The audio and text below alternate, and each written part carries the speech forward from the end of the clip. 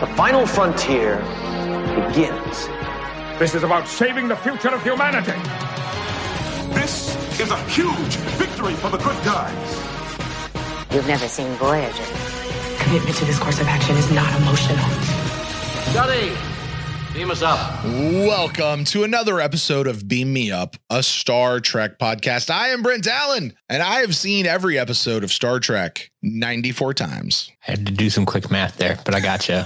I'm still not sure I'm entirely, but we'll cover that later. I'm Matt Sonnenberg, and this is my first time through the series. And this is the show where we're on a mission to do math and introduce people to the Star Trek universe by watching the most important episodes that deal with the lore, the history, and the timeless message of Star Trek. And might I add, just some really cool freaking episodes too. That's fair enough. And, you know, we're switching things up here on this episode. We'll get to that in a minute. But one thing that's not changing is that I want you to go to beammeuppod.com and leave us a review.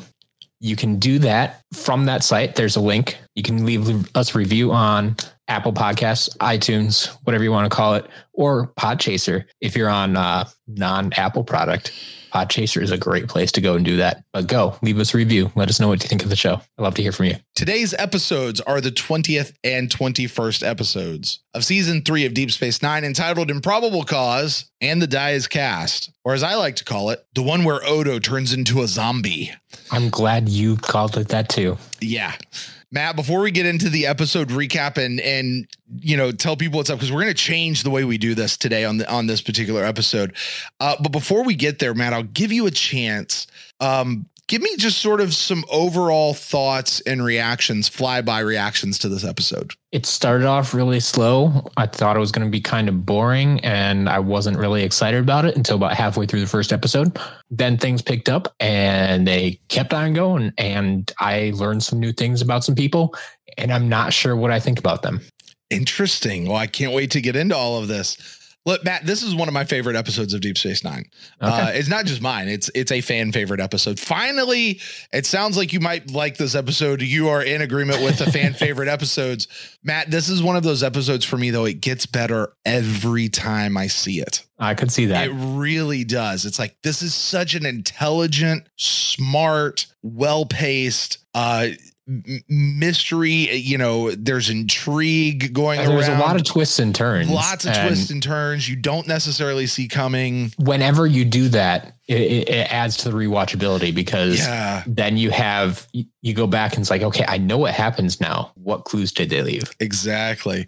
It's just such a good episode. And it, like I said, it gets better every time I see it. The idea that the Dominion is now actively interfering in Alpha Quadrant politics. They're systematically trying to take down potential resistance, not current resistance, but potential resistance. Like they're trying to bring down things that could stand in their way in the future. Like, that is chilling. It should be a bone-chilling revelation, but from a storytelling perspective is amazing. And plus, I'm sorry, Garak blowing up his own shop always gets me. I think it's amazing. The fact he blows up his own shop. Just to get attention.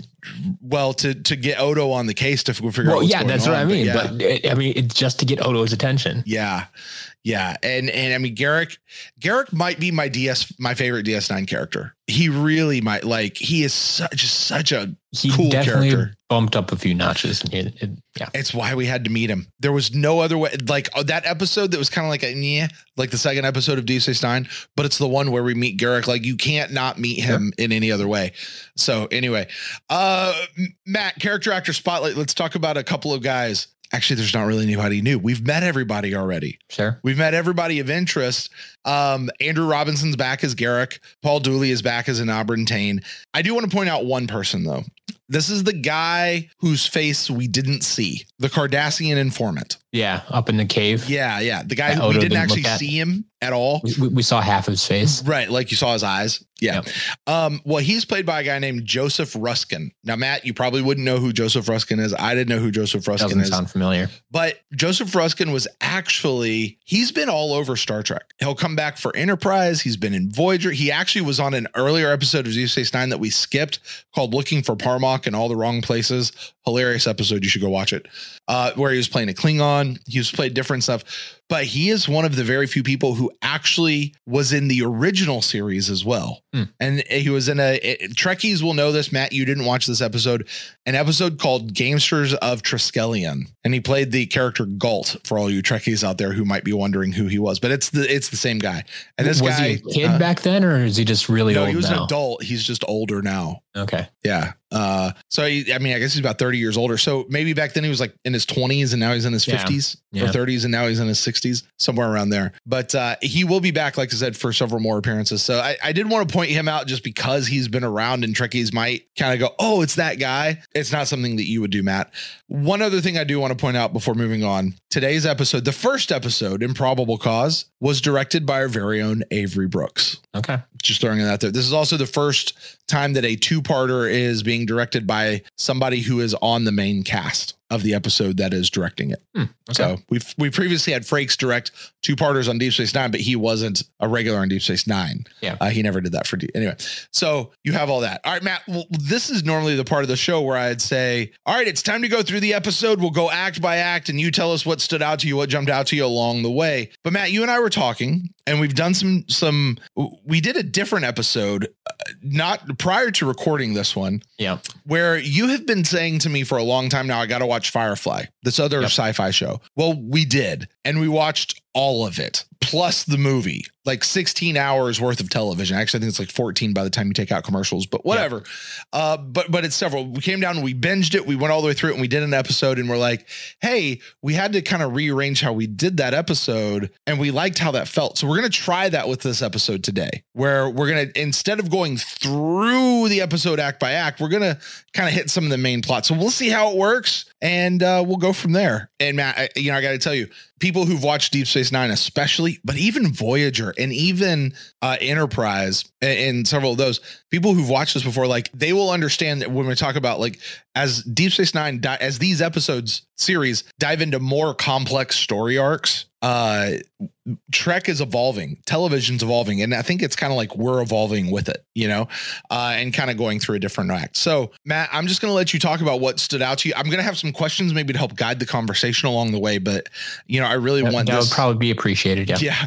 But I really just I want to very, very much give you the floor. So Matt, let's start off by just talking about the overall story of this episode and particularly the A plot, which there's, just a quick little snippet maybe for anybody out there who didn't see, you have this mystery of Garak's shop is blowing up and who would want to kill him. And then that leads us on a journey to his former mentor, Anabran Tain, who we find out has convinced the Tal Shiar, the Romulan secret society, to join forces with the Cardassian secret society, the Obsidian Order, in order for them to head to the Gamma Quadrant so that they can go to the Changeling homeworld and destroy all the Changelings, preventing them from coming into the Alpha Quadrant and starting a war before it even starts, even if that means that Garak has to torture the location out of Odo. But when they arrive, it turns out the Changelings were waiting to ambush them, the combined fleet, and this was actually Tain being manipulated by the Changelings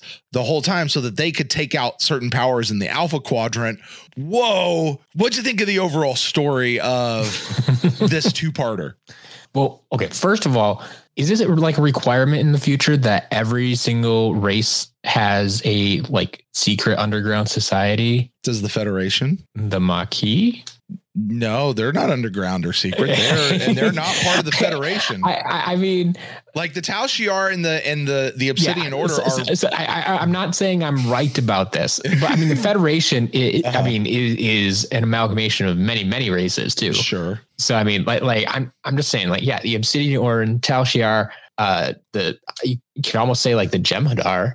Like you got all these just like, here's the race and then here's the underground muscle that's going to really run things or that going to try to upset the natural order of things or whatever it is. And it's like this episode in particular just made it feel like every single race has one of these groups. I cannot comment on that going forward. Okay. That is a question that you need to have in the back of your mind. Let's put it that way. Just hang on to that thought and that theory, and we'll see where it shakes out. All right. Fair enough. Well, the overall story, though, like I said, the first half of the first episode was just, it kind of was just dragging along. Because you didn't care who wanted to kill Garak? Not really. And they were taking too long to get there and just asking boring questions and not actually making progress. Because like they went through a whole sequence and then Odo's was sitting down with Sisko and it's like, yeah, so what do we know? Well, all we know is someone tried to blow up Garak in a shop. That's what we're back to now. Like they went through this whole sequence and said, maybe it's this, maybe it's this, and maybe it's this. And then kind of ruled all that out. And it's like, well, yeah. So now we just know someone blew up a shop. We're back at the beginning. I'm like, oh boy, are we actually going to go anywhere with this? But then, like I said, it did finally start to pick up. And there were a lot of weird moments within these episodes, weird relationship twists that, I mean, some of them I kind of wonder if I just haven't seen before, or just it felt like they tried to pair up so many different people throughout these episodes. You mean like kind of take people who aren't normally together and like shuffle the cards a little bit and see or what at least happens? that I haven't seen, right? Sure. Because I mean, it started off with, I mean, the theme also is let's have lunch together. Seriously, because it starts off with I'm gonna forget who it was, Garak and Bashir. Yeah, and like that relationship I knew about. Sure. Like they've had that before. But then we move along and we have let's see, Garak was gone, so is Bashir and O'Brien. Okay, and like so you have that kind of weird pairing, and they almost reverse roles from the first lunch breakfast meal thing we had. And then was there one more in the middle there before we get to the end of it? And Odo wants to have lunch with Garak. With Garak. Yeah. Was it Bashir and Garak back together? I'm not sure. I'm really, but I mean, at least 3 different pairings in there. And it just watching these back to back and, you know, all in a concise period of time, like it seemed like a weird thing was going on, and like they were trying to tell me something or trying to prove something or trying to make some kind of point along the way there. And I don't know. It was weird, but all that's tied into Garak's big story arc here. He goes all over the place because I went from knowing it was Garak the Tailor. I completely forgot he had that connection with the Obsidian Order. Like as they talked about it more and more. And like they called him Elam the first time. I'm like, wait, who's that? Oh yeah, that's Garak. Okay, Elam Garak, got it. And then it's like, okay, like the Obsidian Order sounded familiar, and it's like, oh, that was Garak. I don't remember that. You know how my memory is. I've talked to you about that before. But as they explain things again, it's like, okay, we've been through this. Brent, show me this. I'm good. Like it was one of those things. Like I'm sure you would have showed me, or at least told me about it. But going into this, Garak was, in my mind, was still kind of an innocent, dim-witted tailor. Dim-witted. That's what the impression I had going into this.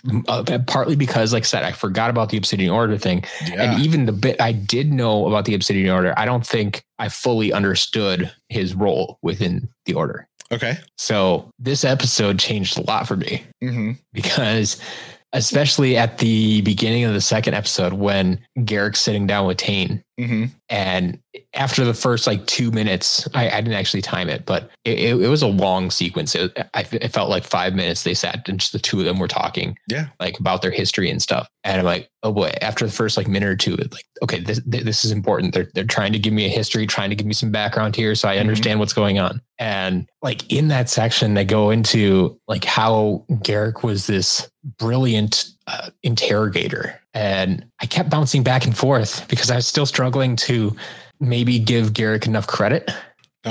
But I kind of wondered, like the way they were describing it, it's like did he just like accidentally stumble across methods that worked? Because like the one instance they said like he got this confession out of this guy without ever saying a word. Mhm. I'm like, was that just Garrick sitting there not really knowing what he should be doing, and so he just stared at the guy long enough and eventually he confessed? Or was that him actively saying, you know, no, I'm just going to stare this guy down?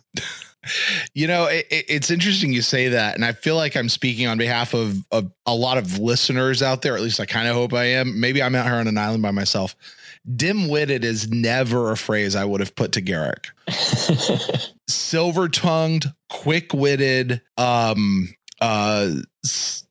subterfuge, but like secretive, duplicitous. I would give you all of those words for Garrick, but I would never have said the idea of dim-witted. So the idea that Garrick would have like made it into the Obsidian Order and risen through the ranks, but almost out of sheer dumb luck, like give him 5 points just for sheer dumb luck. You know, everybody take a drink. That's your Harry Potter reference for the show. Like I never would have put that together though. Like that's an interesting take you bring to that's it. kind of where he still was in my head. Okay. And I think mistakenly. Yeah. But that's kind of how I came into this episode. Okay. And so it was a big shift for me. And by the end of this, like definitely, I did like when he was having the conversation. Well, okay, first of all, very early on, the intro of the first episode, Mm-hmm. when he's talking with Bashir about like the old literature and stuff. Mm-hmm. And he says something about like they're talking about was it Caesar and Brutus? Uh-huh. And he's like supposedly a great military tactician, but can't see what's going on right under his own nose. Mm-hmm. Like that seemed a little too on the nose. I think that's going to play into this episode a little bit. Uh-huh. I'm not sure how yet because it's really early on, but that's probably going to play into it. But then shortly after that, when Bashir is trying to explain to him about the boy who cried wolf, Mm-hmm. like this is actually one of the earliest instances where I started having a different thought about Garrick. Mm-hmm. But Bashir tries to tell him, like, yeah, the point of that story is you shouldn't lie all the time because no one will ever believe you then, even when you're telling the truth. It's like, oh, really? Or is it you should never tell the same lie twice? And like that little twist there, I'm like, because then you apply that to like everything else that Garrick does throughout the episode too. Uh-huh. And because, like you said, all those words that you gave me to describe Garrick. Yeah. Yeah, I think they're true. Yes, silver-tongued. Yes, duplicitous. Yes, he has a way with words. Mm-hmm. And by the end, throughout the entire second episode, Mm-hmm. I was trying to figure out what he was doing because when Tane pointed it out that Garrick intentionally like insulted the Romulans in front of the Romulans. So Tane would have to take a side and he's going to, be offending someone somewhere. Right. And it's like, that's Garrick. Well, being Garrick, apparently. Yeah. Not the Garrick I thought he was, but apparently the Garrick he is. So that kind of action is what really started to help me get a better picture of Garrick. Mm-hmm. I like that you're getting a better picture of Garrick because I would hate for you to go through this whole series thinking Garrick is dim-witted. And I don't know why I'm stuck on that word. Like I need you to know who Garrick is because Garrick is super smart and he knows what he is plotting and conniving with everything. You should listen to everything he says and go, what do you really mean by that? Mm-hmm. Yeah. And now by the end of this, like, I just don't know what to think of Garrick really. Cause Yep, that's right. That's right, Mike. That's how you should feel about Garrick at the end of this. So okay. This may just be weird timing. Sure. And I don't want to bring it up too much, but Firefly, right? Sure. I now know what you're talking about, by the way. Yeah. But the way you ended up telling me you kind of feel about Jane. Right. Where he's kind of betraying them. Yeah. And it's like Garrick seemed like an okay guy. He's against the order right now, but then the first time he's offered a chance to come back to the order, he jumps at it. Absolutely. Like, wait a minute. What? Huh? Mm-hmm. Like that was very unexpected to me. Yeah. And so like now even more so, can't trust anything he says, can't trust anything he does. No, and nor should you. But that's the beautiful thing about Garrick. And I was going to get into talking about maybe some more character specific stuff later, but now's a great time. that's the beautiful thing about Garrick, because yes, he's going to jump at that as soon as he can. And yes, Garrick does torture Odo later on, but the reason he's doing it is also to protect Odo at the same time, because if somebody else came in and tortured Odo, it would be unfettered. And and while Garrick was the one having to enact the torture that was happening, he could at least mitigate it at some point and not make it as bad. Like this is weird to say because like he's a torturer, so bad. But it's also a part of what allowed Odo to survive through that and to have mercy when he needed to have mercy. So that like, yeah, he jumped right back at it. But at the same time, he was also like, there's it tore Garrick up to have to do that to Odo. Yes. But I don't think that's what he was thinking about when he said, went over and shook Tane's hand and said, 100%, hey, I'm 100%. Yeah. You're absolutely right. So, I mean, yeah, once he realized, oh, they're going to interrogate and torture this guy, oh, I better take care of that. Like at that point, yeah, he stepped in and said, no, this is me, and insisted time and time again. It's like, no, I got this. Don't worry. Right. And just a little note, Andrew Robinson talking about how he always played Garrick. He says he always played Garrick as if whatever he was saying, there was also a subtext to. And he said the only time when playing Garrick that he did not have a subtext, like what he said is what he meant for Garrick to say. And to truly was when he was begging with Odo to tell him the location so he could turn it off. He's like, it's the one moment that Garrick was true and honest completely. And everything else is like, it's the duplicitous nature of Garrick. There's always something going on with Garrick outside of that. Yeah. Yeah. So maybe it's one of those things I just shouldn't bother questioning, but they brought that machine into the room and turned it on. Yeah. Like they pieced it together. He hit a couple of buttons, turned on. Why couldn't Odo just turn it off or destroy it? Knock it off the table and it probably won't work anymore. They had to piece it together. Right. Or, I mean, something along those lines. Like it's made out of rubber, so it won't break if you throw it on the floor. And the buttons are fingerprint encoded like your phone is. But I mean, I thought about that too. It's like maybe he entered a code or something. Yeah. Like he hit a few buttons, but then like, well, okay. He watched them put those 3 like tripod pieces on there. I bet if you take one of those off, it doesn't work anymore. Like something, just give it like it's one of those little things that bothered me more than it should have probably. And they wanted to bring it into the room so they had a visual for us, the viewer, and for Odo. But I think it would have been better if they set it right outside the doorway and said, hey, you see that little device out there? It's going to stop you from shape shifting. And there's a force field around the room, so you can't go out and do anything to it. But it has a range, obviously. So while you're on this, Matt, can we talk about that little machine? Sure. So there's a machine that exists that can prevent the changelings from changing back into their liquid state. And when that happens, they turn into zombies. Yeah, that's weird. Talk to me about that. Yeah. I mean, as we've discovered, like, yeah, he needs to revert to his liquid shape every, whatever, like 16 hours or something you said.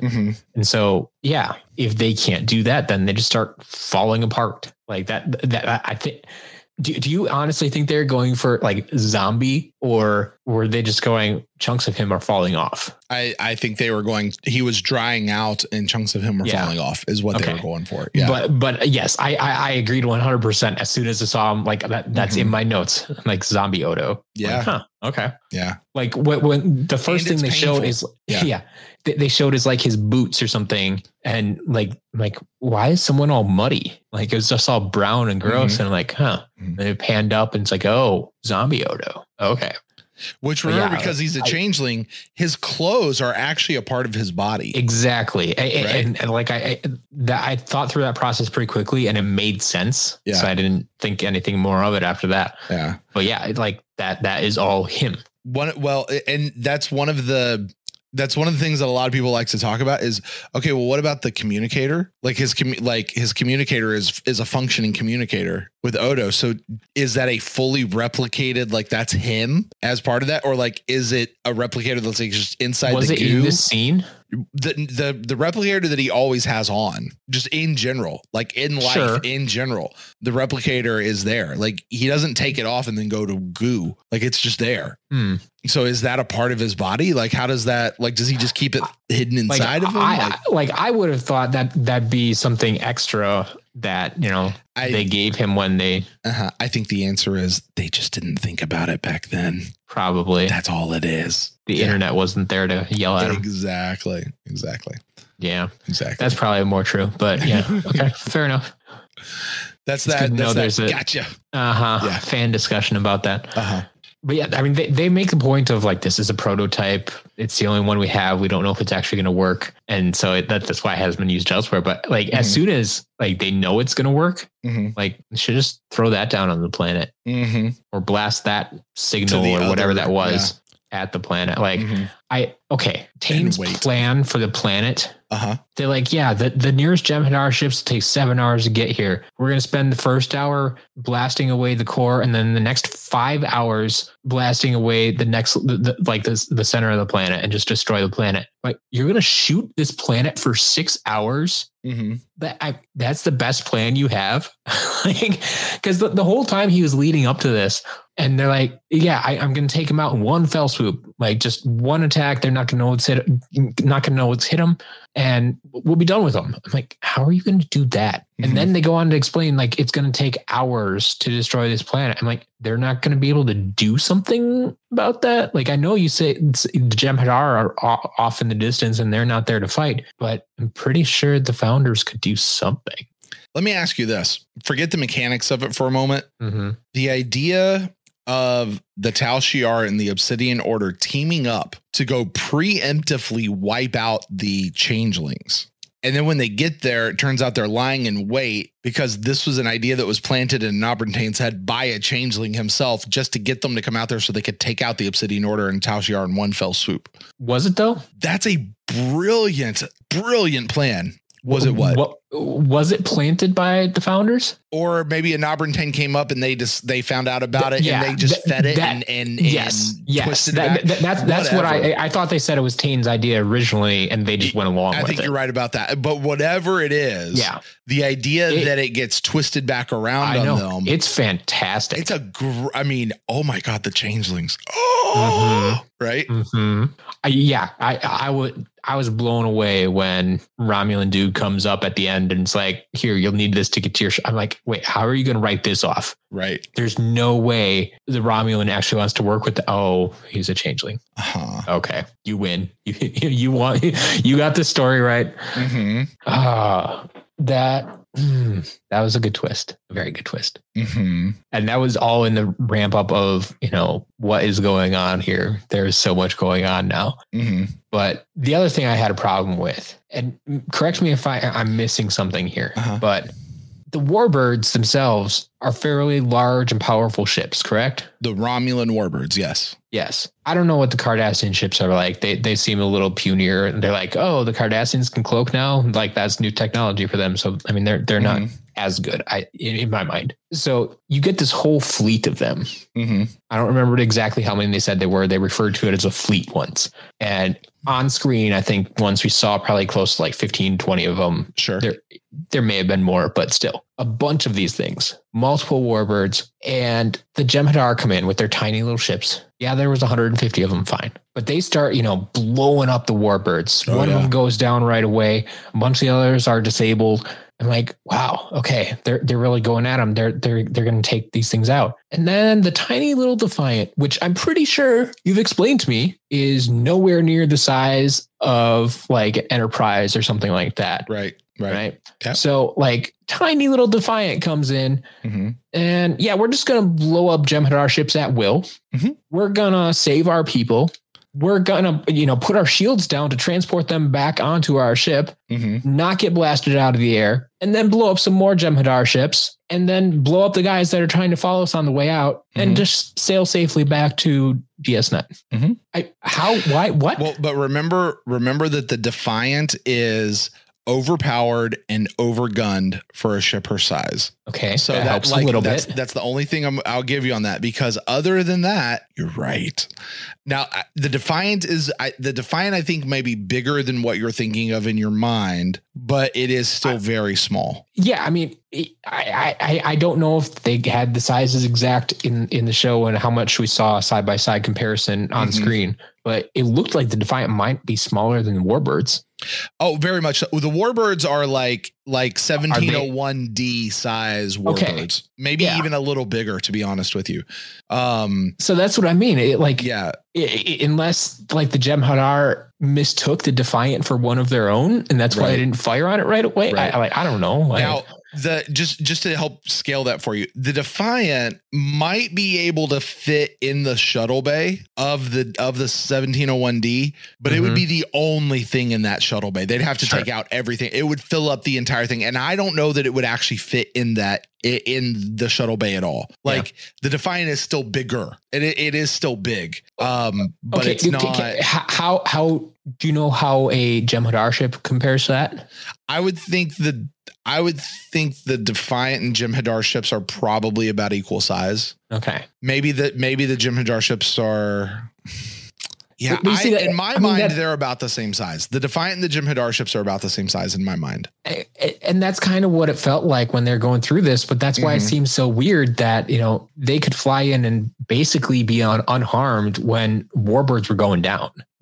Like, it just seems so lopsided. And once again, I don't know if the Jem'Hadar were so gung-ho on, like, we know the Romulans and Cardassians are coming to destroy us, so we're focused on them. And so they weren't really paying attention to this one lone other ship. Like, I mean, I don't know. It felt a little awkward. It felt a little like, these are our heroes. They're going to survive. So yeah, they'll get to blow up a few ships. Yay. But we're otherwise just going to leave them alone. Yeah. And again, I go back to the Defiant is a warship, and it is overpowered and overgunned for a ship its size. So the other thing bad, I kind of wonder about too, like getting to that area, and maybe it didn't matter because they were laying in wait. And so they wouldn't have been noticed anyway, but like they made the Romulan, well, no, maybe it was Tane. I don't know, that crew made a whole big point about like, we can only go warp 6 while we're cloaked, so the Jem'Hadar don't notice us. Right. Sure. And then every time, like, I don't know if it was just lack of knowledge or what the point was, but every time the Defiant was like, no, we're going to go cloaked warp 8. We're going to go cloaked maximum warp. And like, they're going to notice you. Like, now that on the approach before I knew that what was going down, I'm like, you guys are going to get noticed. Like, what are you doing? Like, I know you're trying to catch up to the other guys who had start on you, but man, is that really the smartest thing to do? Yeah. The only thing I can think about it is like what people would be detecting would be sort of like a wake. Like if you think of a regular boat, like you get the wake, the waves. Yeah. Well, the Warbird is bigger, so it's going to create a bigger wake. So it has to go slower as not to create that same wake. But the Defiant being smaller can go a little faster and not make that same wake. I can get on board with that. That's the only thing I can come up with that I think is in my head. I mean, I would also just be okay with Sisko doesn't have that knowledge because he hasn't flown with cloaked devices as much and hasn't experimented, hasn't been trying to, hide. Yeah, that could be true too, because the cloak is still relatively new to the Federation, right? Yeah, so, I mean, when they mentioned it and like they made a point, like Garrick kind of scoffed at it and it's like, that seems kind of slow. And then like they took the time to explain, well, this is why we're doing it. It felt like new information that they were offering. It's like, we're making this canon now. These guys need to go warp 6 or less to stay cloaked and undetected. Like this is how we're doing things now. So I want to come back to Sisko in just a moment because I want to talk about him. But before we go, all right. So wrap me around to the main end of this plot as we get there, and the big idea: the changelings are now actively interfering in Alpha Quadra politics. I don't know if you can easily remind me what they kind of said last time we met them down on the planet. Like they had sent all these people out, including Odo, with the intent that like they were kind of doing recon and then they were going to find their way back. Right. Yep. They just sort of, but the idea you got then was more of a hey, we sent them out like to go learn and just see who, like, this is how they're exploring the universe. Is we're going to send them out and they're all going to go learn, and they're eventually going to come back and we're going to learn from them, until we got to the end of that episode and we're like, why do you have our people plugged into the Matrix? Because that's not, remember, because they had like the rest of the crew like in that cave, and they're like, well, we had to see what kind of resistance. I think this was the female changeling. Maybe it was the Vorta who said, we had to see what kind of resistance you guys would offer if we came into the Alpha Quadrant. Yeah. Like that was their like testing. And now they're actively like trying to get rid of people and, you know, power forces, stabilizing power forces that exist within the Alpha Quadrant. I think the most frightening thing that they said is that after today, like they plan on taking out the Romulans and the Cardassians that are there. Yeah. Obviously there's more of those races back in the Alpha Quadrant, but like they don't consider them a threat at that point. Mm-hmm. Like the Obsidian Order and the Tal Shiar is what they considered the threat, I think. Well, they said all it would leave would be the Federation and the Klingons. Well, yeah, exactly. That I mean, that's what I'm getting at. That they're not. Well, shoot, it's been a while since I had to think about who's in the Federation and who's not. We have the Vulcans, we have the Andorians, we have a bunch of other people, but that's really all my point being, like the Cardassians and the Romulans that we were talking about. Uh-huh. So they're none of them are part of the Federation. Not in the Federation. Right. Yeah. So basically, when they say the Klingons in the Federation, like that's what I'm saying. That they're considering Cardassians, Romulans are gone, done for. We don't have to worry about them anymore. Right. That's half of the power base of the Alpha Quadrant. So now it's down to the Klingons in the Federation. Mm-hmm. And then they continue to say, I doubt either will be a threat for much longer. I'm like, because we're gonna take them out because they have plans. Yeah. And so, I mean, that's the most disturbing part of that is that.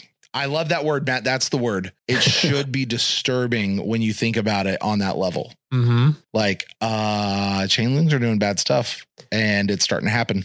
I mean, this is what I'm talking about, man. And this is what I always thought the Borg could have done and never did do necessarily. We didn't see them do. Right. But now, like, the founders almost see, or the Dominion. Right. But the founders really almost seem like they have a better plan. They have a plan. Than the smash and grab that the Borg have? Yeah. Yeah. I mean, the Borg are kind of just almost randomly, we like this planet. Well, it's ours now. Yeah. Yep. Yeah. And so they just kind of go planet by planet, whereas they're like, no, we're just going to wipe out entire races. Yeah. And sure, here you go. Mm-hmm. And they're not about assimilation. It's like, no, they're a threat maybe someday. Mm-hmm. So we're going to take them out. Yep. That's pretty much it. But at the same time, though, right? And this is what always gets me. When you think about how Gamma Quadrant politics has been described to us, it's been if you want to do trade in the Gamma Quadrant, you've got to do it with the Dominion. With the Dominion.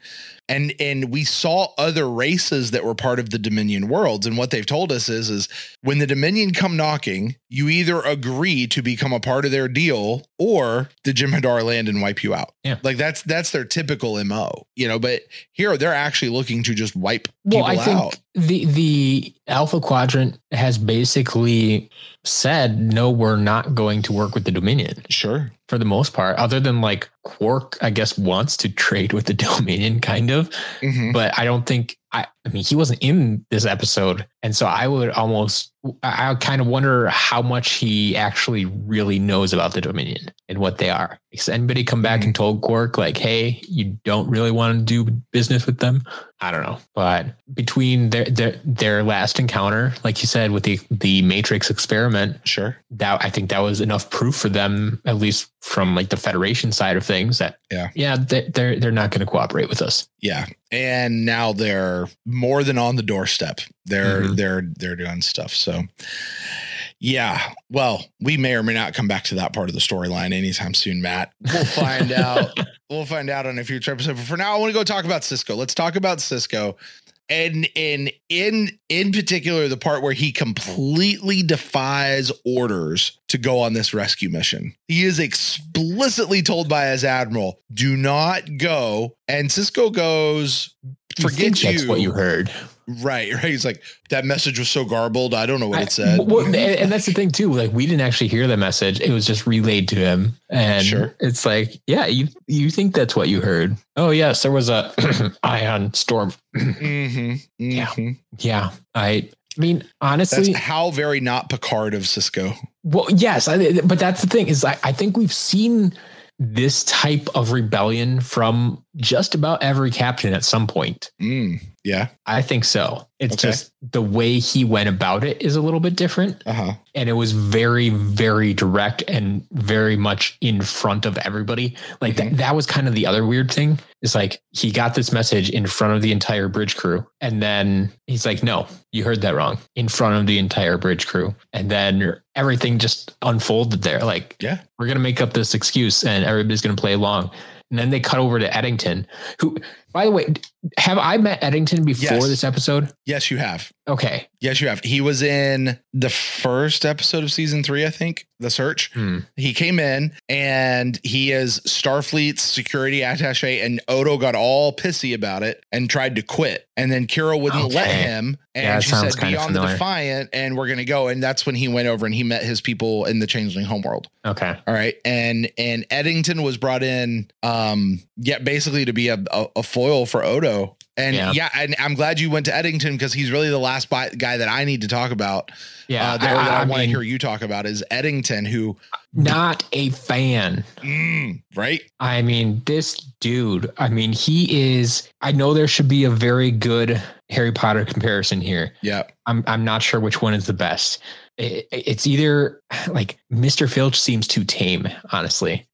He almost reminds me of Malfoy in the Malfoy first with Umbridge. Book. No, Malfoy with McGonagall in the first book is who he reminds me of. Either one I could see. Yeah. But Malfoy's probably the better route to go. Yeah. But like Inquisitorial Squad, kind of taking things into his own hands a little bit more.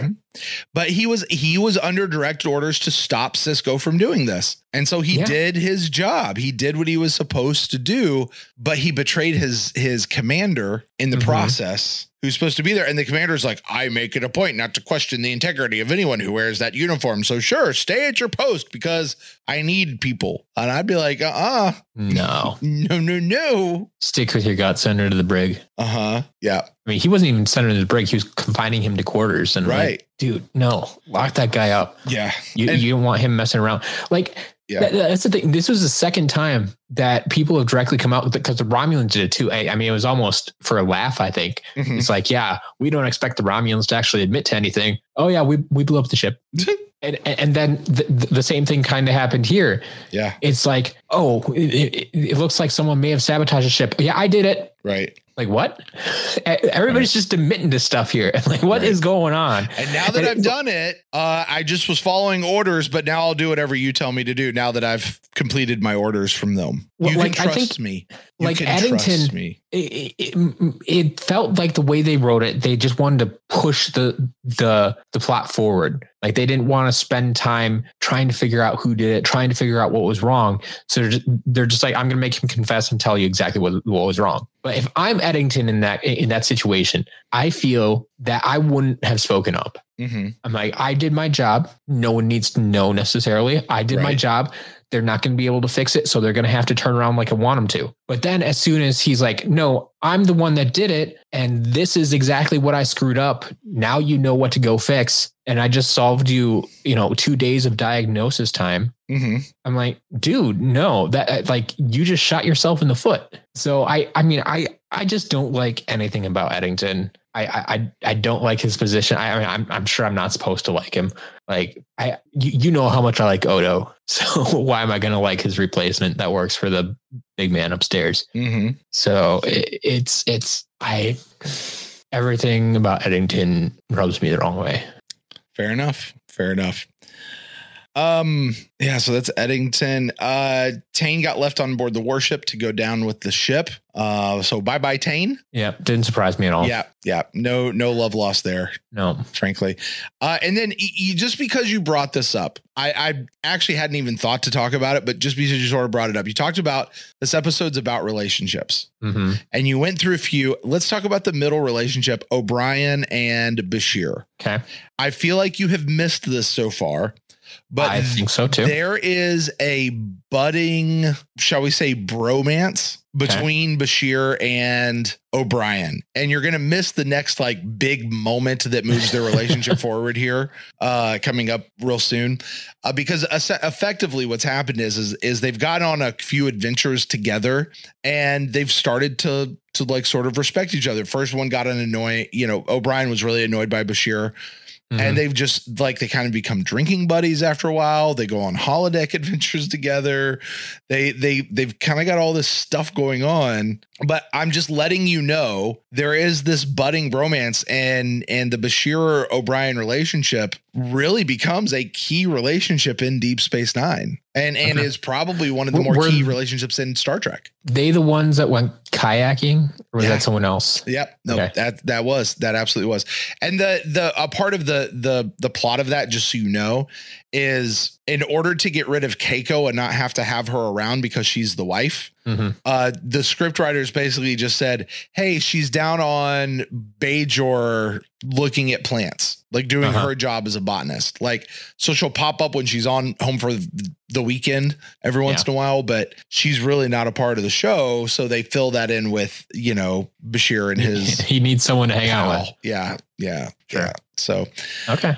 Yeah. I feel like I haven't really gotten much of Bashir or Dax lately. Yeah. Well, those will change as time goes on, because, and remember, I kind of said to you at the beginning, there's a lot that goes in through Deep Space Nine. We're really going to mostly have to stick to the main central story thread of Deep Space Nine. I understand. And we'll try to filter in a few things here and there as we go. But for the most part, we got to stay in this vein, which you've correctly guessed at this point. It's the Dominion story arc and how the Kai situation is going to play into that. And all of these things are Deep Space Nine is going to interweave a lot of this together. So we'll have that. So Matt, I'll ask you, is there anything else you want to touch on before we move on in tonight's episode? I think the only other little thing that I'll mention, and it kind of goes along with like what I was saying, like every race seems to have fill in the blank. Sure. Every race seems to have their own explosive device, their signature explosive device. Yeah, absolutely. Yep. Good call. And honestly, I'm sitting there thinking like, if this is common knowledge, if everybody has this information, if I'm a bad guy that uses explosives, I'm going to say, hey, I'm not going to use the one from my race. I'm going to use the one that race is known for. Fair. Because it just seems too easy to track otherwise. Like they did it twice in this episode. So that's my other little thing. But yeah, other than that, I'm good. All right. Well, Matt, I'm going to put you on I'm going to put you on the spot here. Oh boy. All right. Boil the episode down. If I asked you to put a grade on it, whatever that means to you, however you arbitrarily, subjectively assign a grade, where would you assign a grade to? Give me a scale here. What 1 to 10, A to F? No, like I would go with grades like in school, like A, B, C, D, and F. Okay. Pluses and minuses as you see fit. Completely arbitrary, but why do we never use E? Or why was it not in that scale? Yeah, I don't know. Because we really wanted to get to F so you knew that you failed. Like, I don't know. Anyway. Yeah. Right now where I'm sitting. Yeah. This is really tough because I haven't graded any episodes before. Right. And so I don't have anything to base it on. Right. Yep. So my initial thought was like a B+, but even just saying B sounds wrong because especially the end of this episode, it felt really good. So I don't want to move it up to like an A-, but then I'm like, well, man, what other episodes would I put in that like A range? And like, am I leaving enough room? So I'll put it there for now, though. I'll give it like an A-. All right. I should probably keep track of these somewhere. I'm not going to, but I'm probably going to say this like I should have kept track. Well, like I said, I should have. I give it an A. Yeah, this is an A episode to me. A-. Sure. I don't know that's quite A+, but it's in there. It's a good episode, man. It's absolutely a good episode. As far as just a couple of production notes that we didn't mention over the course of our conversation, there's just a handful. Sure. This episode was originally conceived of to be a single episode, and the original ending was going to be Garak and Odo getting captured by Tane, and basically Odo goes, "Hey, if you don't," or not Odo, but Tane goes, "No, I'm sorry. Let me try that again." Garak says to Tane, "If you don't let us go, I've got this proof back at home and it's going to get released." And so Tane just lets them go. And then we never would have found out what was actually on the thumb drive or the isolinear rod or whatever it is that they were going to use. And he was blackmailed into it.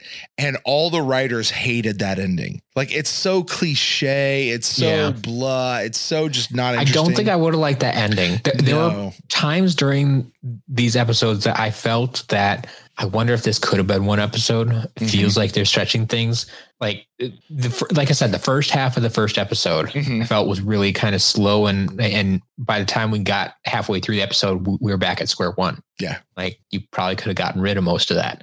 And then the beginning of the second episode, I started to wonder a little bit too, when it was just like the two guys sitting in the room talking for so long. Yeah. I'm like, do we really need all of this information? Or are you just feeling like it's always a little bit harder to judge when it's a to be continued, like the second part of the episode, because it's like they don't necessarily give us that just filler at the beginning. They just jump because the intro is the previously on. Like, they need to give us that, and then so they jump right into the action right away. And so it's like, well, I don't know. Did you need that? Did you not need that? And yeah, I almost wonder if they could have made it one episode, but I guess they tried that.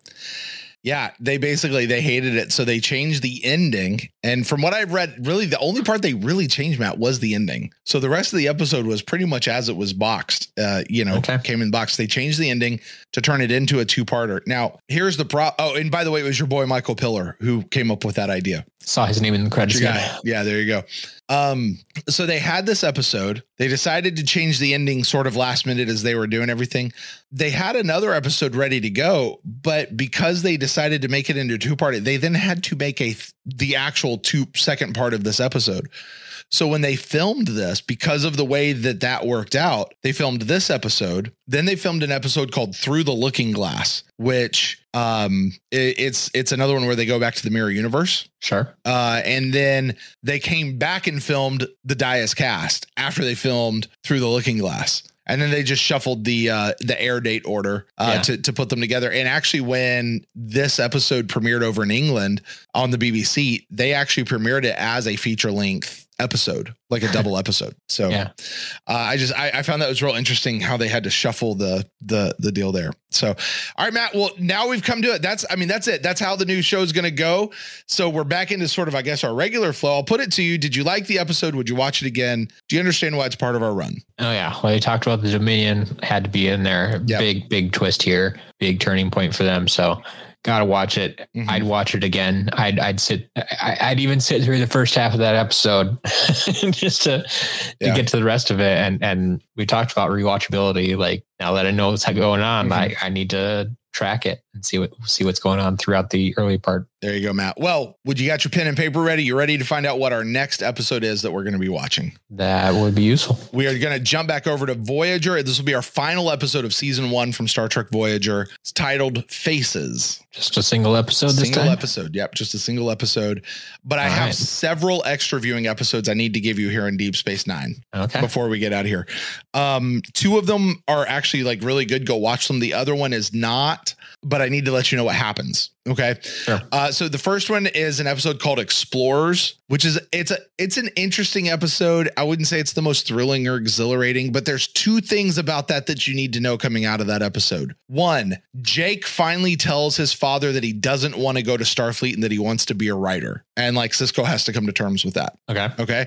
The other one is Jake and the rest of the crew, particularly Dax, are trying to set Ben back up kind of to get back into the dating pool, since his wife's dead. And there's a freighter captain named Cassidy Yates that they keep trying to set him up with. We have not met Cassidy yet, but her name is continually brought up over the course of this episode. And you just need to know that. Okay. So Cassidy Yates is a girl they're trying to hook him up with. Jake doesn't want to go to Starfleet. That's what you really need to know out of that episode. But it's an interesting episode to watch. I really enjoy that particular episode. The other episode I want to give you as an extra viewing is an episode called Family Business. This is a Ferengi episode. I figured it was. In this episode, we meet a guy named Liquidator Brunt. Now, Liquidator Brunt comes to Quark's bar to basically take it away. He is a bad guy. Brunt is played by a fan favorite guest actor, Jeffrey Combs. You haven't met Jeffrey Combs just yet, Matt, but Jeffrey Combs turns up in everything and he is so versatile. And we'll talk about Jeffrey Combs when the time comes. All right. Okay, that name sounds kind of familiar. I think we might have caught him in one other role so far over in TNG, I believe. I could be wrong. But anyway, and you might know him because he's continued to work. Cool guy. We will catch up with Brunt in a later episode, so you don't necessarily need this one, but this is sort of his debut episode, and I'll give it to you. It's a good episode, just not one that's going to make our run. And the last episode I need to give you is Shakaar. I hate this episode. I would tell you, do not watch this episode. Well, can you spell that for me? Yes. SHAKAAR. Shakaar. And it's also DS9. It's also DS9. Yeah. And the only thing you really need to know about that is Shakaar is a person, and he was the leader of Kira's resistance cell back during the occupation. And Kai Wynn is aiming to take control of the Bajoran provisional government. So it's a Kai Wynn episode. And basically Shakaar comes in and they have to convince, he's not a super strong guy. Like, he's kind of wishy-washy, and they convince Shakaar to like run against Kai Wynn, and he wins. So he becomes the new head of the provisional government.